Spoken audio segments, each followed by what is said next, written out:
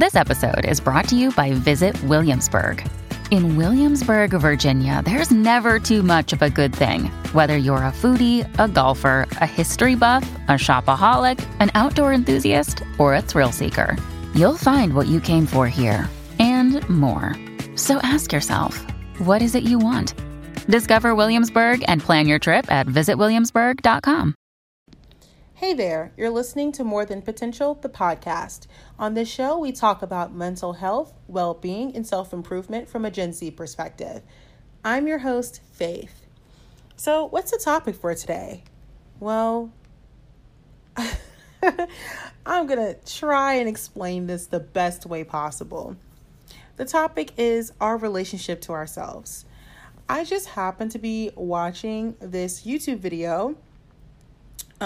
It featured psychoanalyst Esther Perel, and Esther Perel is a psychoanalyst and a relationship expert. And so she was just talking about, how she sees relationships. And the interview that I watched spanned quite a few different subjects.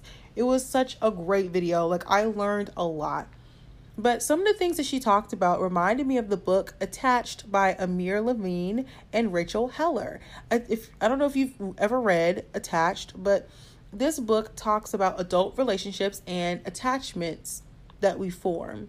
And the premise of the book is essentially that adults have some sort of attachment styles that are created based on the parenting of their caregivers. So how they related to their caregivers when they were young kind of relates to the attachment style they have as adults.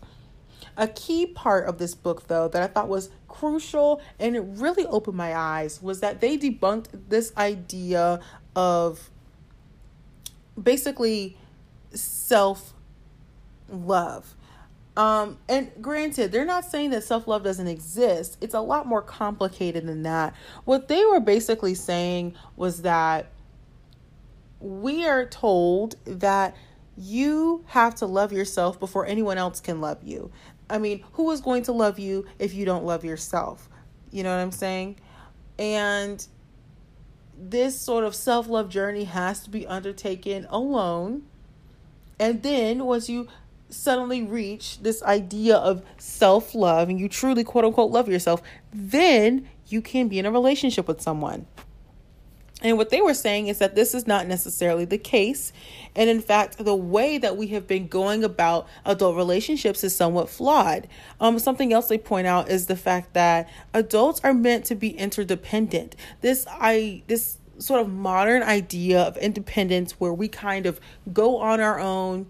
We see love as two independent people coming together, and as they form these connections with each other, they're somehow supposed to remain independent enough to where what the other person does doesn't bother them, and they're able to just kind of navigate the situation, operating as independent agents but still connected in some way romantically.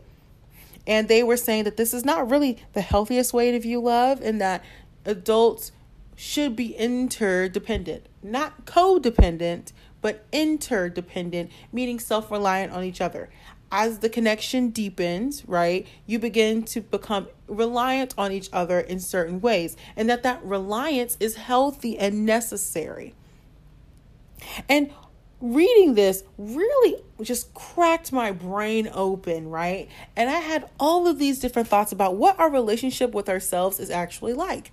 And what we've been told, in modern lexicon about what self-love looks like and what it's actually going to look like, what it actually is. Because when you think about it, there is a lot of focus on self-care and self-love and self-worth. It's a lot of focus on the self, how you view yourself, thinking about yourself and how you interact with others. It's very self-centered. And that's not to say that it's a bad thing to really focus on, the self, but I think that it could get very narcissistic and self-absorbed in a way, because this is not to say that you're hurting anyone. It's such an emphasis on yourself that you could become very critical. People like me, are very critical as is. Like, I am someone who is very self-aware. And the problem with being self-aware in a climate like this, where we're constantly focused on self-love and self-care and self-growth and self-improvement, is that we hyper-focus on the self and we don't even consider the external. People like me tend to ruminate on the things that are happening within ourselves, and we turn in that energy to ourselves, and we don't really turn it outward. So what tends to happen is we miss a lot because we're so focused on what's happening within our little bubble, within our sphere. And a lot of people may not even know what's happening because they can't see our thought life. They don't know what's happening internally in our minds. They can only see what we're doing. I don't know if this is healthy. Having this level of self-criticism and turning the spotlight on yourself, the longer the spotlight is pointed towards the self, the hotter it gets, and it can get a little uncomfortable, it can get a little intense. A lot of the beliefs that we're told, like independence is the best way to live, that everyone should be super independent and love is just two independent people coming together. This belief that you have to be alone and discover yourself before you can even get a partner, right? You're supposed to come into the relationship this fully actualized, independent person, right? That just loves themselves and knows what they want. And then you come into the relationship and you still remain that independent person to the point where what other person does doesn't affect you emotionally. And that, the biggest one is that self-love is the most important love of all. Like, when you really interrogate what it is that we're saying, we're setting up a society of people to be these solo agents where they operate by themselves. And how do I phrase this? We operate by ourselves and we become self-defining. And that might be something that is unique about this generation that we can't say for anyone else. Like, think about it. In the context of American, and I think just world history, we have always defined ourselves in relation to others. Like, and even to this day, in most parts of the world, you are defined by your relationship to your family. So people know you because you're so-and-so's daughter, or you're so-and-so's son. You're a descendant from so-and-so's clan. You're defined by your function, by what you do. There's been certain cultures where some of their last names hail from their job, their function, So we were defining ourselves by our role in society, by who we were related to. It was a lot of times based on your social connections, by marriage, by family, by clan, by tribe, sometimes, depending on the culture, maybe by your occupation. But it was pretty hard and fast. You knew who you were because it was pretty clear, right? There was not like a whole lot of introspection or thought. And this kind of makes sense because generations ago, people didn't have the luxury to just sit around and think. That was something rich people did. That's why philosophy, which I love, but philosophy became a rich man's sport because rich people were the only people who had time to sit here and entertain these philosophers. Regular people had to work their 9 to 5. Not to say it was a 9 to 5 back then, but you get the point. They were working to survive. They were working 25/8. They didn't have time to sit here and ponder life's mysteries. So they knew who they were, and life was pretty simple. And comparing it to today, where nothing is simple. In modern societies, we have all this privilege where nothing is simple. Like, we are actually getting the opportunity to define ourselves. So for instance, we have to think about what makes us happy. Think about how crazy that is. We in contemporary history get to think. We have the luxury and the privilege of having enough money in our society to think about what makes us happy, to think about, what kind of job we like, if the job fulfills us. Can you imagine our great-grandparents asking if their job fulfilled them, if they identified with their job, if their job gave them purpose? That was not a thing. And so when I think about, our relationship to the self, I realize that like a lot of things that we we got to take for granted in previous generations, we can't take for granted anymore. Like in our relationships with, significant others, we have to sit here and think about like, does this person make me happy? When that wasn't even a thing. Back in the day, it was marry for survival. You married to have kids. You marry because you're a woman and you don't have any rights. So you get with the dude who can provide for you, kind of thing. You have your babies and that's the life that you have. And if you stay together and he doesn't beat you, you're doing well. For many people, not getting beat up by your husband was doing well. Staying together, staying married was doing well. Making sure the kids had enough to eat and putting clothes on their backs and, having enough was doing well. Now we're sitting here like we want a partner who can independently be their own person, but also be just the right amount of self-reliant to not make us uncomfortable and not be too clingy, right? We want to be self-determining individuals who self-define and, we create our own life. But we also want someone to be with us, but not with us too much, just enough, right? Just enough to not make us uncomfortable and demand too much from us. And we sit here and ask, what they can give us, if they can provide enough, if they can make us happy, if they can have enough good sex, if they can stimulate us intellectually and, talk to us about our emotional life, emotional, feelings and whatnot. And of course, have kids with them and be good parents. We want everything. And I think that we're demanding a lot out of ourselves. We're demanding a lot out of each other. And I don't think human relationships used to be this complicated. I honestly don't. So when I think about our relationship to the self, I have to wonder if all of this focus on self-care and self-love is really is it really helpful? Is it helpful for us to feel like we define ourselves independently of everybody else and that is the way we should live our lives?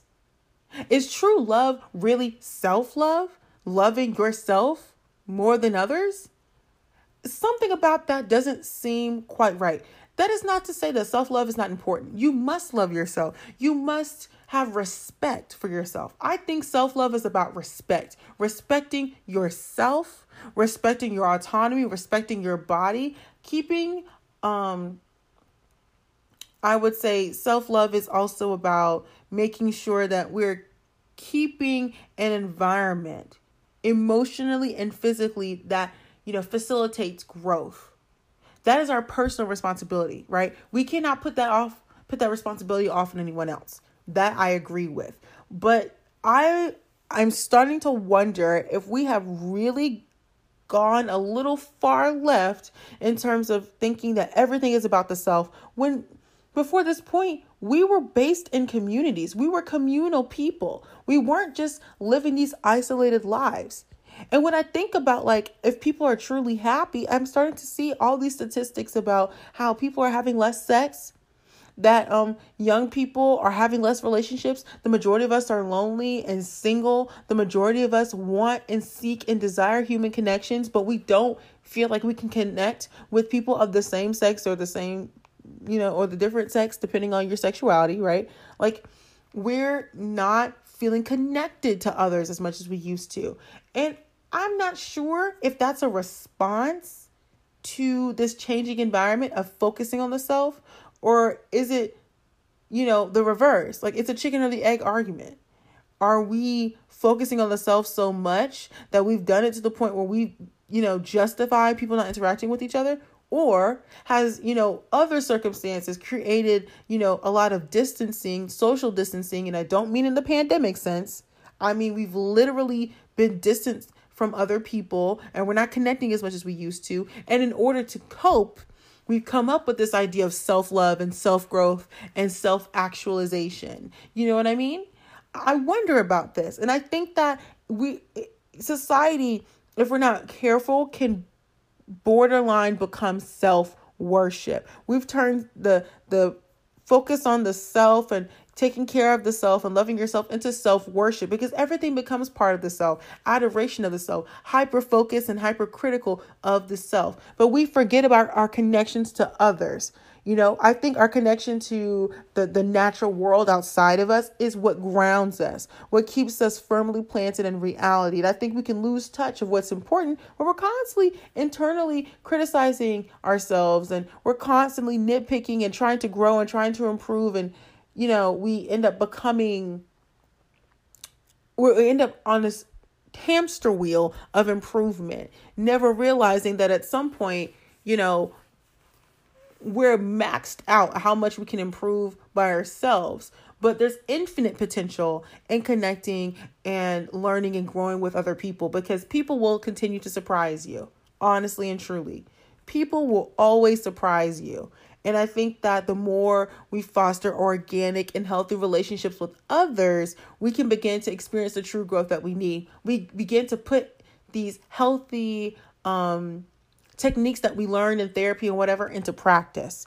So yeah, self-love and self-growth is very important. And I think that the techniques that we get through therapy and through introspection can inform us on how we move forward.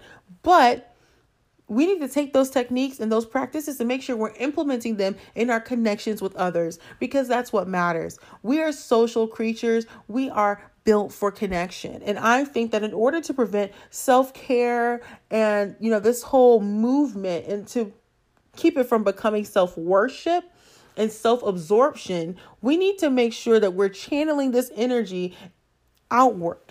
We're not just channeling it inward, but we're channeling it outward so that we're helping others outside of ourselves, that we're caring for others outside of ourselves. And we see the value in doing so, and we're not seeing it as a loss, but we're seeing it as a win for society and a win for ourselves individually. I don't know. What do you guys think? Do you think that, self-care is still king, that we should be prioritizing the self over others? Or do you agree with me and the assertions by Amir Levine and Rachel Heller, and perhaps that we are possibly focusing too much on ourselves? It's weird. I'm such a self-critical person. I've become critical of being self-critical. But I think it's important to assess, the self-help industry and how we've let, things potentially get off course. But I want to know your thoughts. Feel free to comment down below, or be sure to follow More Than Potential on Instagram at It's More Than Potential, and leave me some comments there. # More Than Potential, and I'll be sure to see it.